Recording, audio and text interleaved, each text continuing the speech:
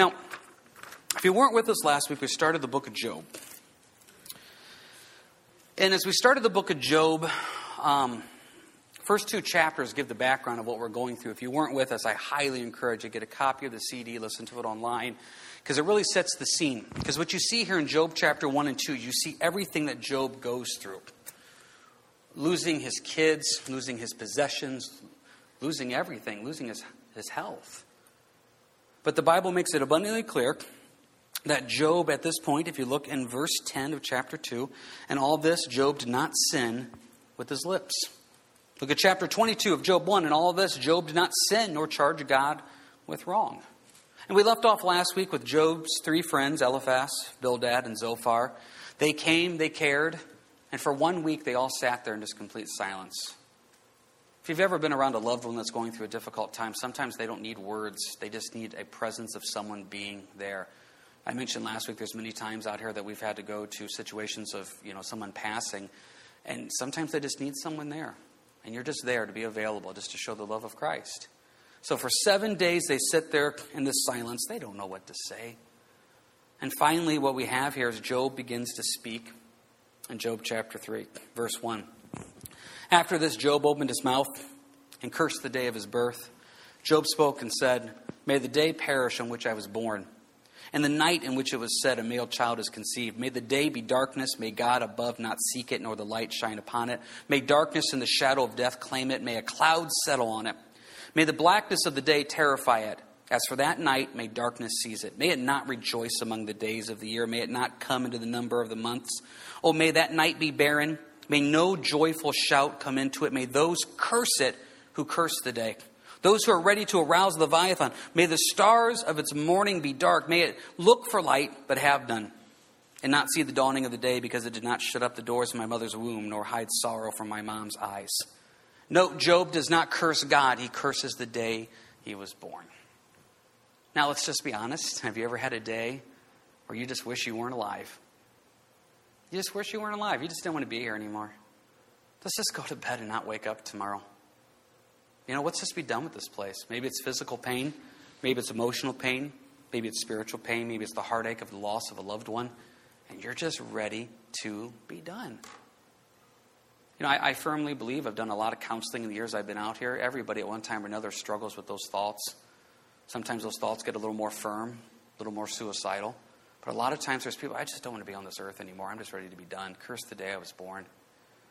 And if you've ever thought that, you've joined a very great group of people. Job thought that. Listen to Moses in Numbers 11. Everybody in Numbers 11, what it was is the Israelites wanted meat. Millions of people wanted meat. Here they are complaining again. This is Moses. Where am I to get meat to give all these people? For they weep all over me, saying, "Give us meat that we may eat." I'm not able to bear all these people alone, because the burden is too heavy for me. If you treat me like this, please kill me here and now if I have found favor in your sight. Do not let them see my wretchedness. That's Moses praying to God, saying, just kill me. What about Jonah? And it happened when the sun arose that God prepared a vehement east wind, and the sun beat on Jonah's head so that he grew faint. Then he wished for death for himself and said, "It is better for me to die than to live." Elijah, argumentably the greatest prophet in the Old Testament. A lot of people believe he could be one of the two witnesses in Revelation. He was the man that appeared at the Transfiguration with Jesus.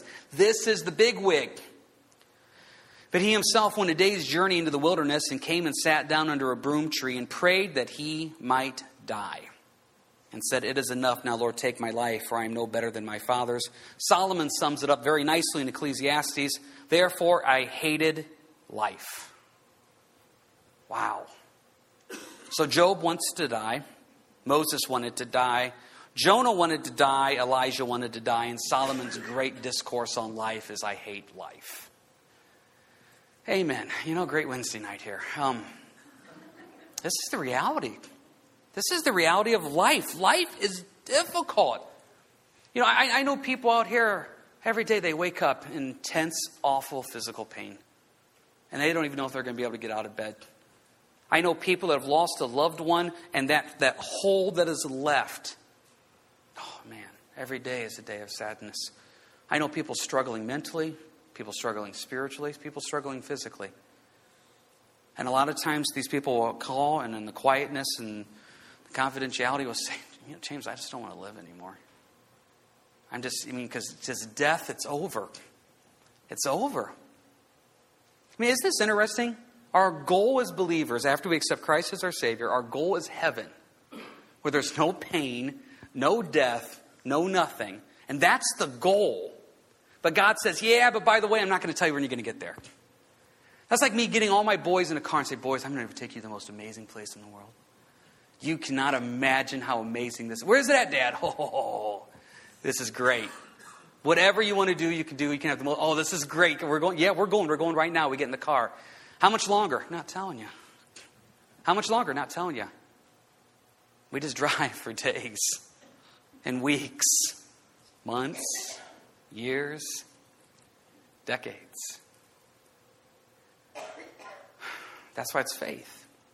But what happens in the midst of darkness where faith begins to falter?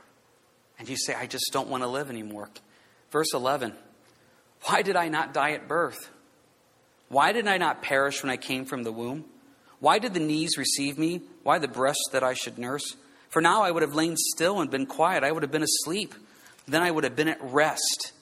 If I would just die, I'd be at rest. It'd be all over. Verse 14, with the kings and counselors of the earth who built ruins for themselves. I could be dead just like the people of old. Verse 15, or with the princes who had gold, who filled their houses with silver. Why was I not hidden like a stillborn child, like the infants who never saw light? Solomon says in Ecclesiastes, better to be a stillborn child than to be born. Verse 17, there the wicked cease from troubling, and there the weary are at rest. There the prisoners rest together. They do not hear the voice of the oppressor. The small and the great are there, and the servant is free from his master. Death just, it sounds good. It's over. It's done. I never have to hurt again. I never have to struggle again. I never have to sin again. Man, I've talked to people over the years that are just, they loved Christ so much. And they're struggling so much in sin. They're just like, why can't I just be done? I mean, if I would just die, the struggle would be over. I wouldn't be letting down my Savior anymore. I wouldn't be, and it's just you convince yourself. It would be just better. And then you convince yourself it'd be better for everybody else.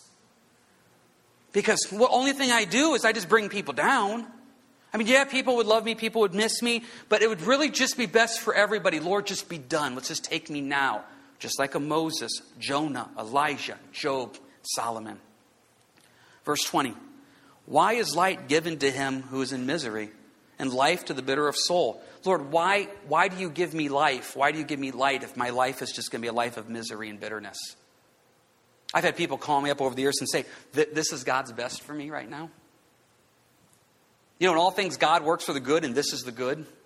John 10:10, the thief comes to steal, kill, and destroy, but Jesus has come to give me life and give me life more abundantly. This life right here, right now, this spiritual, mental, physical pain is what God wants for me. Why does he want my life to be, verse 20, misery and bitterness? Verse 21, who long for death, but it does not come, and search for it more than hidden treasures, who rejoice exceedingly and are glad when they can find the grave. Why is it light given to a man whose way is hidden, whom God has hedged in? For my sighing comes before I eat. Some translations say I can't eat because I'm constantly sighing. You ever met somebody who's in so much pain they can't eat? Verse 24, and my groanings pour out like water, for the thing I greatly feared has come upon me. What I dreaded has happened to me. I am not at ease, nor am I quiet. I have no rest, for trouble comes. Now, verse 26 is not a refrigerator verse. Please, I do not want to come over to your house and say, James, I got Job 3:26. But to be quite honest, some of you right now are in Job 3:26. I am not at ease, nor am I quiet. I have no rest, for trouble comes. This is just honesty. And this is one of the things I appreciate about the Bible. The Bible presents the good, the bad, and the ugly of man. If you go read Ecclesiastes, you're not really reading theological truth. It is God's word. God has allowed it to be in there. You're reading what man thinks in a depressed, discouraged state.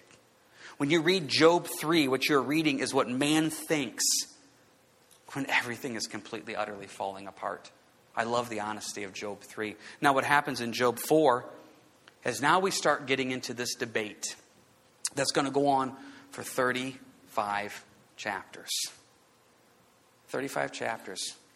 This is a group of guys getting together, analyzing everything from every angle, and coming up with solutions. Finally, in Job 38, God steps in and says, I have enough.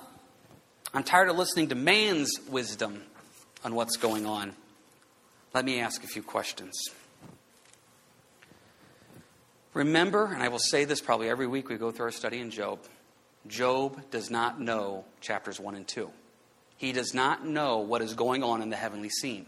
He does not know that God has allowed Satan to come in and do these things. Job has no knowledge of this. If we did not know that, that would change how we look at Job. We know what's going on behind the scenes. We know how it ends. Job doesn't. And Job is living it right now. Now, I told you last week when we go through Job, we're going to do this a little bit differently than what we normally do in some Wednesday night studies, because this is such a deep book. And we could just sit here and talk about how awful everything is. And as I was going through Job chapter 3, I thought, you know what? I can get up here and talk about what's it like when your world is falling apart. But I thought, you know what? I want someone to come up and share what it was like when their world was falling apart. And what I want to do here for the rest of Wednesday night is use this passage and just get a chance to talk a little bit. And Jody, if you want to come on up. You guys know Jody Hathaway. You got your mic on? Jody and I are going to have a little chat in front of you guys. Good evening, Jody. It's on. Now, if you don't know this, the way I do things when I come to having people share, I don't like giving them forewarning. So I texted you at like 3 o'clock this afternoon. I emailed you. And I just simply said, are you coming to church tonight? And what was your response? Uh-oh, am I in trouble? Yeah, am I in trouble? And I said, no. August of 2012, right? 2011. You went in for a routine procedure. I was supposed to have a laparoscopic hysterectomy, which is they cut 2 little slits. It's a very simple procedure. You stay overnight just as a precaution, and then you come home and you're off work 6 weeks. And for the first 2 weeks, you feel a little bit lousy, but then the rest of the time you're just off recuperating, and then you're normal again. So 6 weeks. And how many days did you spend in intensive care? I was on a ventilator for 9 days, and I was in intensive care for about 6 weeks. So your 6 weeks of recovery at home was actually in intensive care, ventilator for 9 days. If you remember correctly, last week I told the story of going and visiting somebody in the hospital, and as I walked into the room, not being able to know who they were. That was you. I don't know if I ever told you that. I showed up, and they told me what room you were in. This was over at BG. I probably shouldn't say that. Sorry. Scratch that. Scratch that. It was in a different country. And I went in, and I got the room number where you were in, and I walked in, and you were, I don't know how to, you were wrapped in swaddling clothes, for lack of a better word. I didn't even recognize you. And I actually went out and got the nurse and said, making sure that this was Jody there. So, on the vent for 9 days, 6 weeks, then in intensive care. Thank you, Brock. And then when you got home, everything was perfect, right? Yeah. So there were complications with my surgery, and they cut an artery in my leg. Or they cut an artery. I didn't say they cut an artery. Something happened with the artery. According to the doctor's records, I had a frail artery, and it just broke on its own. And so they go by what the doctor said. And so that was part of it, is that you need to know what really happened so that you can fix what really happened. So getting to the bottom of what really happened, that was part of it. But they cut the ureter that goes from the kidney to the bladder. And so I came home with a nephrostomy bag out of my side, not knowing whether I would be able to keep my kidney, because it doesn't matter if your kidney's good. If you don't have the plumbing there, then you'd have to take out the kidney. So I came home with a nephrostomy bag. And they said, we're not sure if we can fix it or not. And it reminds me in Job of where they said, just curse God and die. And one doctor said, just take it out. Just have the kidney out. It won't, you've got 2 kidneys. It won't matter. Just have it out. And my right leg, I had to go to therapy for 2 weeks. They didn't know if it would come back at all. When it first came out of surgery, I moved it with my arm. I couldn't even move it at all. I think I was moving it, but it wouldn't move at all. Yeah, you had nerve damage there. Nerve damage there, yeah. And then I didn't have, so they cut through all the muscles in my abdomen, and they knew that I would have other surgeries, and so they left those muscles open. So they just put the skin shut. So for about 2 years, I wore a binder on the outside that just, kind of holds everything together. They weren't sure if they'd be able to fix that. They thought that maybe I'd have to have that the rest of my life, but praise God, they were able to fix it. But before we get to them fixing it, here you are coming home after a 6-week routine procedure. You have the bag. Your stomach literally is open. Open when I'd eat something, which at first, I couldn't eat anything. So I was on TPN in the hospital, and then I came home on kind of a liquid diet, and so I had malnutrition, so my hair started to fall out. And in the meantime, I just really felt lousy, and nobody really knew why. I just really felt, and they said, oh, it's all you've been through, but I just had no energy at all. I could sleep literally for 3 days. I would get up and just, go back to sleep. And they said, oh, it's all you've been through. A couple years later, they found out that it was leaking. My intestines were leaking. Mm-hmm. And so they really don't know how I didn't die from the infection. But I had this kind of ongoing infection. So I would be fine other than feeling, incredibly tired. And I would just, in this half an hour, have 103 fever and be on the way to the hospital. Right. I'd be in the hospital for a week. How many times would you say in 2012 you went to the hospital? We tried to figure it out. I think I was in about 20 times. About 20 times. That's just in 2012? Mm-hmm. Just in 1 year, 20 times. How many days would that add up? I mean, We've not added it up. It ranged from 3 days till 9 days. I had a couple of bowel obstructions, mm-hmm. and so those would be, like a week long. Right. So 2011, the typical procedure does not go typical. 2012 was an awful year. And, and not getting into a lot of detail there, you were working.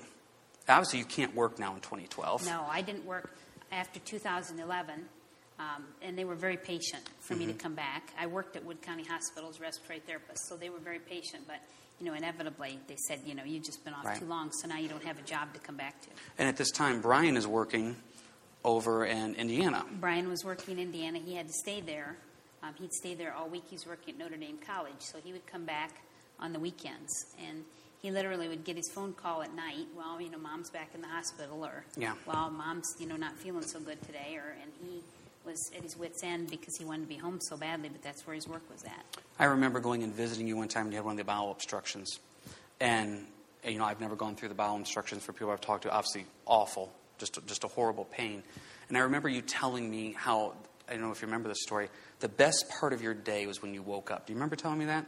Because when you woke up, for that brief moment, there was no pain. For just that split second when your eyes first pop open before you're really aware, you just feel okay. Nothing hurts. You really don't know where you're at, when you first wake up.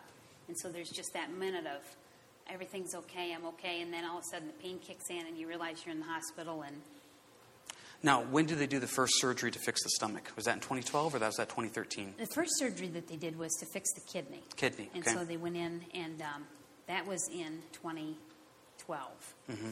And that was successful. They were able to save the kidney. But the procedure that they did was that they tried stenting, and for insurance reasons they have to try that, and they said it won't work, but we have to do it anyway. So they did all that, it didn't work. So that meant that the tubing had to be changed. Most people, the tubing should be like every 3 months, 2-3 months. For me, it was about 3 weeks. My body would just reject it. So thank God my dad was retired, and he could take me. And so in the meantime, the tubing would start leaking, mm-hmm. and so they put me under, and it's supposed to be an hour procedure, and it'd be a 4-hour-long procedure, and that was like every 3 weeks or every 2 weeks, depending on how my fevers were and if they thought, I was leaking again. Yeah, you were really going through a phase of every few weeks, getting a fever, going back in the hospital. And for those that don't understand, you literally had a tube coming out your side mm-hmm. with a bag yep. that was working to collect your urine. Yep. I mean, and that's what your life was. Mm-hmm. And at this time, you don't know if you're ever going to work again. Mm-hmm. This is possibly the best it gets. Mm-hmm. And we're not exaggerating. Jody, you have to know Jody's sense of humor. She's okay with this. Your stomach is literally falling out. Yeah. I mean, literally, you don't understand. There was nothing there to keep your intestines in. No. And you're not working, so things are difficult. No. The felt really wiggly when you'd eat food. You remember what you told me? I probably can't say this. You said your years as a bikini model were done. Remember that? Yeah. Don't scratch that too, Dustin. So when James would come up, there were times it was really, really bad. And he'd kind of always say, well, it could be worse. It could be worse. And it got to where he'd say, no, I don't know if it can be any worse. Yeah, I don't know. I reached a point where I thought it was bad. But Jody, I'm going to get to that point. I'm going to save that point. So we go in for the first surgery to put the mesh in. And this mesh literally, since she has no abdominal muscles, this mesh is literally what they're putting in to keep your stomach and your intestines from falling out. Yep. Didn't work. So they put it in, and it was difficult getting it in. They had to take out some of the intestines because they were kind of just stuck together. You get adhesions whenever they mess around in your abdomen a whole lot. And so it was quite a surgery, quite a recovery.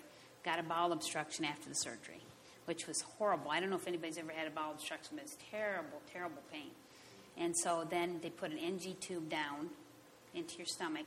You can't eat anything. And basically, they suck the air out of your intestines, hoping it'll kind of reboot itself. And so, but God did, through this, though, like that was a little miracle, because the one time I had a bowel obstruction, this NG tube is down your nose into your stomach. And so, and Job came to my mind, actually. And by no means, don't compare me with Job. Job never sinned. I did. There were times that I said, oh my gosh, God, what are you doing here? Seriously? I mean, this, I questioned God, and, am I going to live through this? And that was one thing, too, that I always had hope. I always knew that the worst that could happen is I would die. And if I died, that I'd go to heaven. I knew that for sure, 100%. And so, but the one time I had the NG tube in, and it was terrible. And you know what things you're going through when you see people come into your room to see you, and when they come in, they go, and, it's really bad then. Well, Richard and Betsy came up to see me one time when I had this NG tube in, and Richard came in the room, and I know he didn't mean to, but when he came in, he kind of looked at me like, oh my gosh, she looked, and I could tell by his tone of voice, I thought, yeah, I must really look really bad. So Richard doesn't have a poker face. No. I tell Rich all the time, there is no filter between head and mouth with Rich. It's like, dude, you're a pastor, you can't say that, man. But it just flows right on out. So, I've collected, real quick, I'm going to steal this for a second. When Richard dies, I can't wait to do his funeral, because I've collected all these Richardisms that he has said. And if Richard and I spend a day together, I go home and I tell Dawn, you can't believe what Richard said today. And I've just kept track of all these. So when Richard dies, you want to make time for that funeral. That's going to be a fun one. So the mesh, it goes in. It doesn't work, though. So let me tell a little miracle story, though. Yes. So we had this NG tube in, and it was sucking the life out of me. I knew I was going to die from this tube. And, we had trouble with him getting the pressure right, and it was just sucking terribly. And I said, Lord, I'm at the end of what I can do. I'm ready to go. This is it. One of the times that I said, I'm ready to go. And they said, you're going to have to go to surgery. This bowel obstruction is not clearing. It's a high-grade obstruction. You're going to have to go to surgery in the morning. We're not sure what we're going to have to do. We may have to take out enough intestine that you're going to have a colostomy bag. We won't know till we get in there. Don't know for sure what we're going to have to do. And so I said, Lord, I just prayed help. And every scripture, I went back to every scripture I knew about trusting the Lord. And the Lord is good and does good, and he has a reason and purpose for all this. And so I was sitting there, and I was just praying, and I just started praising the Lord. And I said, you know what, Lord, you've delivered me so far. I know you're gonna. And I'm just sitting there, and I'm just praising the Lord. And the first song we sang tonight, what was that song? What was the first song, Nightmare? Yeah, that one. I sang that. I just started singing that over and over in my head. I just kept singing that song. And I looked down, and that tube was out of my nose. And for any medical people, that tube was perfectly clean, totally clean, and it was laying in a little round circle there on the pillow in front of me. Now, there's no reason whatsoever that should have, it would be painful to pull it out. It wouldn't happen like that. And so I looked at that tube, and if that tube was out for 2 minutes, I would start to throw up. And so I looked at that tube, and I looked up at the clock, and a minute went by, and I felt okay. Like 2 minutes went by, and I felt okay, and I thought, well, I'm going to call the nurse. So I called the nurse, and I said, my NG tube is out. And she said, so you pulled your NG tube out? And I said, no, it's out. It fell out. And she kind of paused for a minute like, oh, yeah, okay, it fell out. So she came in and she said, well, we're just going to put that back in. And I said, no, I'm not going to let you put it back in. And she said, well, you're supposed to go down for pre-surgery testing. They're supposed to do a scan to see, where the blockage is at and everything like that. And I said, what if that scan showed that blockage is gone? And she said, ma'am, you've been in here 4 days. It's not moved a bit. It's not going to be gone. You need the tube back in. And I said, it's been at least 6 minutes now, and I haven't thrown up yet. Let's go down for the scan. I'm going to refuse the tube until we go down for the scan. Went down for the scan. Blockage was totally gone. I was out the next morning. Yeah. So there's no doubt. There's no doubt that was a miracle. Absolutely no, it was a miracle. Let's talk here for a second, because I can remember you having to go through this a couple of times. And the first time you had the blockage and used the word, your system had to reboot. Mm-hmm. And every time your system had to reboot, I remember you always having a little bit of fear. Is there going to be another blockage? Mm-hmm. In the midst of all this, how did you handle this, the day in, day out fear of, is there going to be another infection? Is there going to be another blockage? How did you handle that spiritually? So I just took every scripture. So when I was really, really sick, I either couldn't read or I didn't feel like reading. So I just took every scripture that I had remembered from when I was a kid, that I had memorized, and would just say them back over and over. And if I was really, really bad and, in the ER or whatever, honestly, there were times I would just say Jesus, Jesus, Jesus over and over. Just the name? Just the name in my head, not even out loud. I couldn't even talk out loud because there was times that it just hurt so bad. And I would just focus on him and have him carry me and have him carry me through it. And whenever I started to worry, and there were times, I would start to worry, and because I knew it was coming. I knew if I had this pain, that meant this was wrong, and I'd be back in the hospital again. And so I thought, you can't live like that. No. And what's the absolute worst that could happen to me? Well, I would die. Yeah. And if I die, I know I'm going to heaven. So what would you say to someone who is going through a difficult time, and they call up the pastor, they call up a brother or sister in Christ, and they just give them a passage?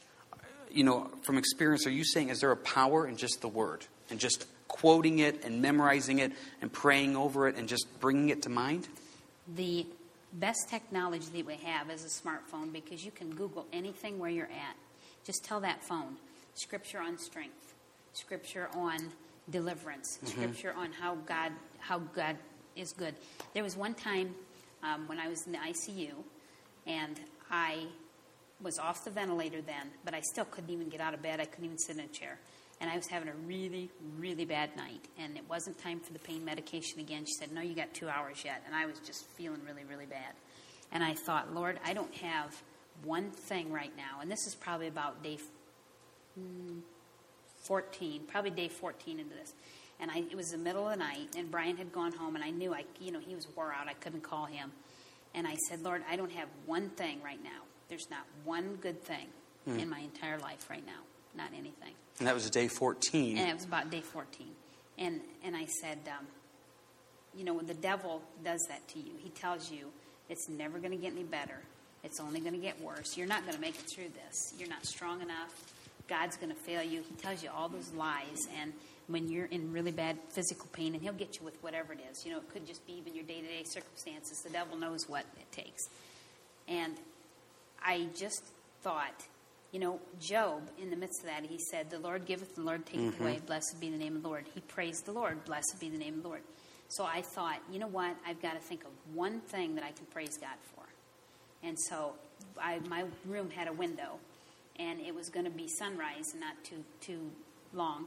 And I thought, I'm going to be able to see that sunrise from my window. That's one thing on this earth that I can praise God for, is that sun's going to come. I know the sun's going to come up, and I'm going to have a beautiful view.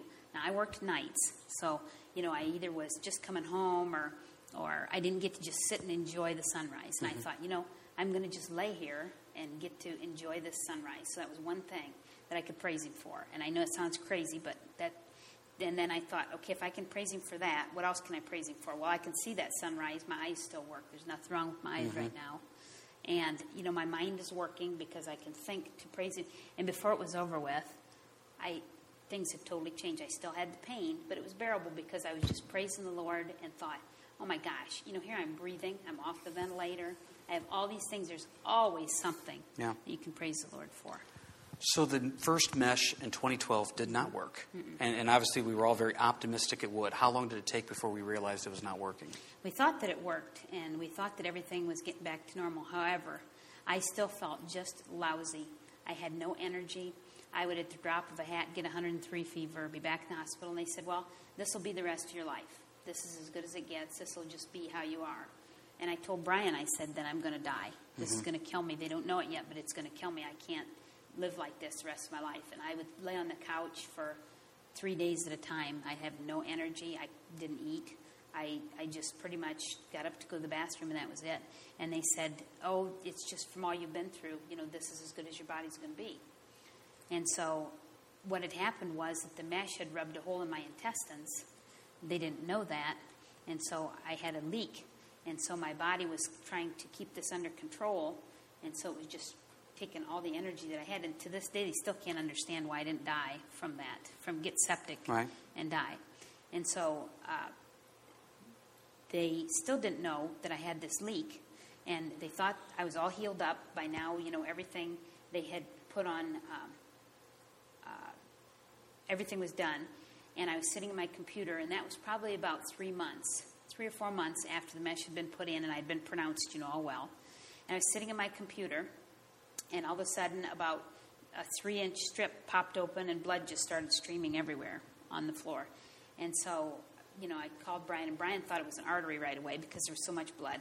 And they said, oh, it's probably just a little pocket. And they put me in the hospital, and they said, by morning, it'll stop bleeding. Well, by morning, it's still bleeding as much as it had been.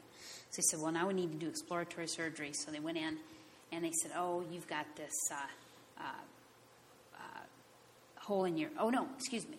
Let me back up a little bit. So they put on a wound vac. That's what it was. They put on a wound vac after this had popped open. And they said, this wound vac will help the wound to close and you'll be fine. They still didn't know about the hole in the intestine yet. Well, the wound vac actually sucked this pocket loose. And so this wound vac started sucking stool out of my abdomen. And thank God that it did. Otherwise, I would have died eventually of this pocket that was getting increasingly larger, and they didn't know about it. And so then they said, well, that mesh is going to have to come out because now it's infected. If it gets any kind of bacteria or anything in it, it's infected. So now we don't know if we're going to be able to put mesh back in. You may just have to wear that binder the rest of your life. You won't be able to kind of bend over or, pick up anything or, and then you can get bowel obstructions, and this is, as good as it's going to get.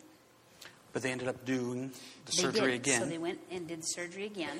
This time they used a different mesh that is a pig-based mesh, and so your body grows into it, and then it goes away. And so they took out about 18 inches of intestine that had been rubbed through. And so that was a concern also, because by now I had this colostomy bag. And so at the beginning, when you were afraid you were going to get a colostomy bag... I was always afraid that I would have a colostomy bag. I had patients that had them, and the patients that I had other complications. But in my mind, their entire problem was that colostomy bag. In reality, it was not. They had other, what we call comorbidities that were causing their problems. But in my mind, I had set myself up for, at least I don't have a colostomy bag. I find it interesting, we read here in Job 3, the thing I greatly feared has come upon me. That's what I always dreaded the most, because I thought, oh, Lord, how would I ever live with this colostomy bag? And so... and be a bikini model, too. Be a bikini model, that's right. That was your goal, you said. And so they can do that Photoshop thing now, so I'm still not sure that I could have actually done it. That is still your passion. There you go. Maybe back on the table. But, so there was one time that with the curse God and die thing, so I always had a deadline. We always had a plan going forward. I was always going to be well by this date. And as long as I had that in sight, I could do it. As long as I knew, okay, we have until April or we have until May. So I was supposed to be well. And my oldest son's graduation was coming up, and I was going to be the one that was doing the party. My mom passed away. I was it. So I'm back in the hospital, and they say, okay, you're going to have this colostomy bag. You have to have it for at least 3 months. It could be up to 6 months. Then we'll go in and see if we can fix it. And so I decided right then that God had failed me. I was done. this had been a long journey, but, thanks, but I'm done now. And I took my Bible and I put it on my stand. I closed it up and I said, that's it. I called the doctor. The doctor was in surgery, and he was going to go right home after surgery. And I said, tell him this. I'm on the 7th floor. I'm punching a hole in my window. I'm jumping out, and he can see me on the news. So you tell him that he's coming here. I haven't eaten anything all day. I took myself off food and water so that way I'd be ready for surgery because I decided I was going to have surgery the next day. So you tell him I haven't eaten now since morning. I'm ready for my surgery tomorrow. He can fix me, and we're going to be all done. So he came after surgery, and I had a very, very good doctor. And he came in, and he sat on my bed, and he said, what's up, Buttercup? I don't understand here. We've gone this long road so far. What's the deal now? And I said, I'm done. I've had it. It's over. I'm not going to pray anymore. I'm not going to read the Bible anymore. I'm done. I've had it. And God failed you. God has failed me. We had a road we were on, and he took a detour somewhere and left me, and I'm done. And so he said, well, that's your own personal decision, but I can tell you that the road is not done. You're not going to die from this. His father had a colostomy bag. His father had cancer. And he said, my father, too. And he said, I don't tell many people this. My father, too, had one, and he thought it was the end of the world, but it wasn't. And he lived on many more years. So if it winds up you have to have this rest of your life, you're still going to have a life. You have kids. You're going to see them. You're going to see grandkids even. And so right then, so he walked out, and I said, okay, God, nice try. Thanks for the encouragement, but I'm done with you. I'm still done with you. Right then, the housekeeper walked in, and she was humming Amazing Grace. So I said, oh, yeah, I see what you're trying to do there, but nope, it didn't work. Didn't work. So she starts talking to me about these kids that she adopted and what a blessing they were and what a terrible life they had and all this and how God has provided for her and her family. And this really encouraging story of how she's trusted God and, blah, blah. And I said, nice try, God, didn't work. So she walked out, and just then Richard Betts called and said, hey, I was praying, and the Lord really put you on my heart. How you doing? Now, 2 days, I had told him, 2 days before, they're going to do surgery and they're going to fix this, because I had decided. So I told Richard, I said, have a bad day, Richard. I said, they're not going to be able to fix this. And he said, well, let me give you some scripture. And I said, no, that's okay. I'm good. No, let me give you some scripture here. The Lord's your strength, and he's your encouragement. It's going to be okay. I said, okay, whatever, God. Thank you, but no thank you. Just then, Lynette Taylor texted me on my phone, scripture. So she's a praying mom, and we were mom's prayer together. And she said, I wanted to give you some scripture to encourage you. And it was scripture about peace. God will give you peace, and he'll give you strength, and he'll take you through this. And I said, God, that was a really good try, because I like Lynette really well. But no, I don't care what she had to say. It doesn't matter. And so I thought there, and I contemplated, and I thought, okay, so this is new territory for me. I'm going to go forward without God. So what hope do I have? Because I know if I don't do this with God, what eternal hope do I have? My thought had always been, if I die, at least I know I'm going to heaven. That's the worst thing that can happen is that I would die. But I go to heaven. So if I don't have that reassurance, if I die, I don't go to heaven. So, I thought about it. What am I going to do without God? And before you know it, I was repenting, and I was crying and praising God again and back in the scripture. And I had drawn a line, and I had said, God, I can always follow you if I know there's a deadline, if I know there's a way out, if. And so he wanted me to say, no, you can follow me, period. Would you say that was your darkest time? I would say that was probably one of the darkest times, probably the darkest time. So they go ahead and they do the surgery again for the second mesh. They did. So I managed to have this colostomy bag, which was not as bad as I had set myself up to be. It was not the horrible, life-killing thing that I thought it would be. So I had this bag for about 4 or 5 months. They went in and they did the other surgery, took out some intestines, put in the new mesh, and cleaned everything out in there. And that was pretty much the end of the road. And you've never had to go back to the hospital since? No. Because wasn't it this year, earlier this year, it even popped up? So these infections from the procedure they did on the bladder, I can periodically get. If I get a kidney infection, it's just like an instant, terrible, big deal. kidney infection. And all this is from a routine. From a routine. It was after that surgery with you that Richard and I started saying there's no such thing as a routine. There is no routine. Procedure.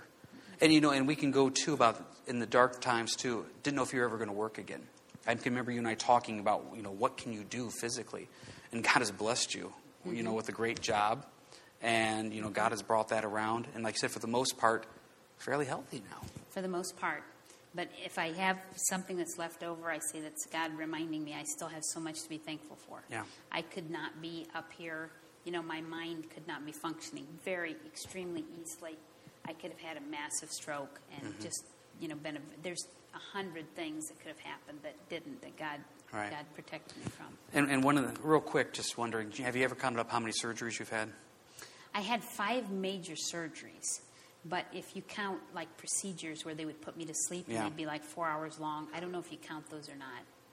So I've had 5 major surgeries, but then the procedures. The numerous procedures. Yeah, I had numerous procedures. And literally countless days in the hospital, trips up to Toledo. The hardest part was you never knew how to plan. Literally, Brian would get a call that, it's not that big a deal. She'll only be in 3 days. Or then he'd get a call, well, this is really bad, and she's going right to surgery, and, we don't know what's going to happen. And it was, but I stopped.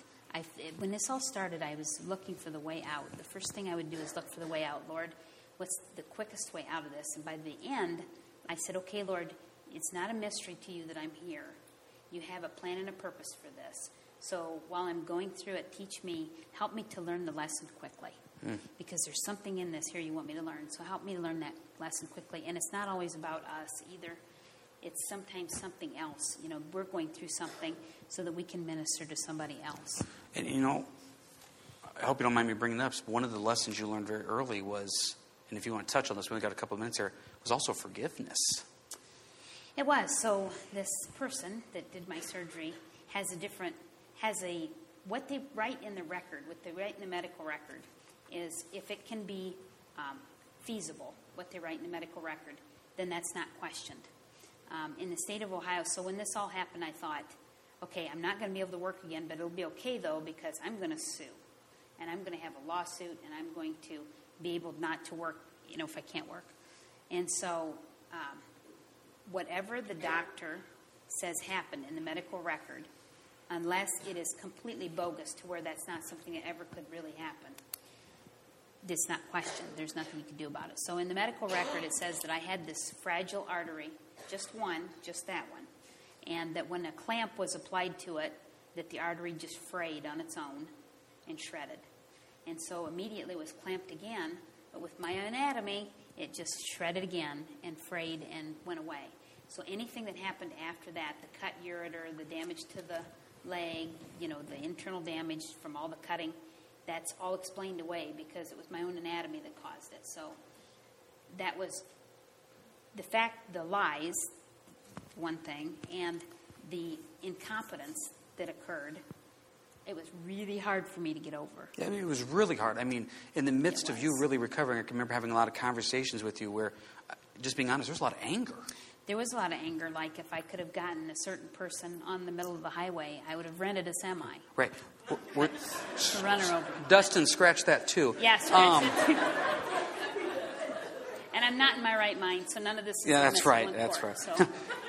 No one listens to these anyways. We make copies. No one takes them. Don't worry about it. So. And my name is Felicia. Yeah, Felicia. This is Felicia speaking here. That's right. But I went from, so that eats you alive, that anger, that hate, because then you have those anger fantasies. Yeah. Like, what if I could find her in Walmart and just run into her with my cart? Or what if I could, you have all these, you start thinking, and that just eats you up.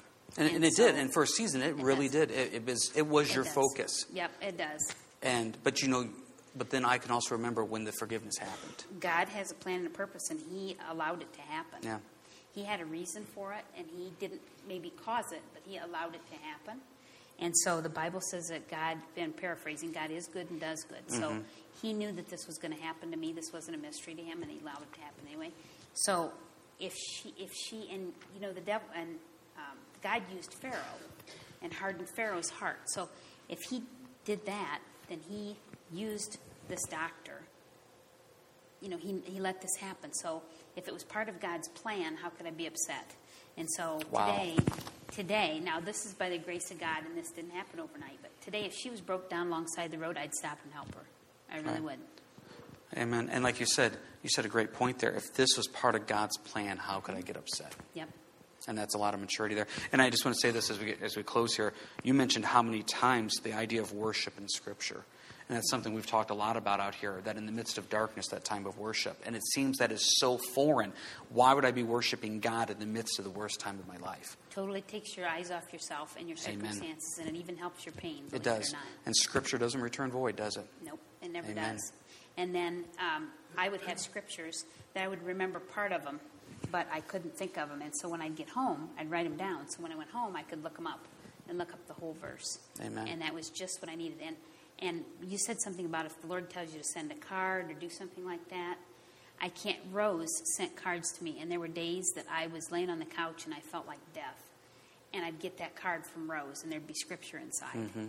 And that might have been the only scripture I got that morning. Mm. And she has no idea how wonderful and how encouraging that scripture was to me.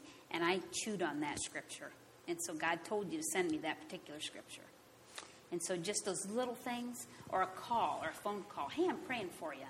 When they really mean it. Don't just tell somebody you're going to pray for them. Really pray for them when you do. And that really makes a big difference. Last thing, the Jody that we're talking to now in 2015, compared to 4 years ago, would you say you're stronger in your walk, in your faith? Oh, absolutely. Would you say your marriage is stronger through all this too? Oh, absolutely. Yeah. They're totally different. You can either be better or bitter. And if you go the anger route and non-forgiveness, it's going to break you apart. It's going to break your marriage apart. It's going to break you apart personally. Amen. If you look to the Lord and search the Scriptures through the whole experience, I guarantee you'll never come out the same. Amen. Never. Well, hey, thanks for being willing to come up and just kind of share a little bit on what the Lord's done in the last 4 years. So I appreciate that, with no notice. So the joke is that we were always adding chapters to the book. Eventually I'm going to write. So whenever anything would happen, I'd call James, and I'd say, hey, got another chapter. So this is the end. This is, don't say, no. This interview is the end. Don't say that. So, I'm just kidding. Faye, thank you. Thank you very much.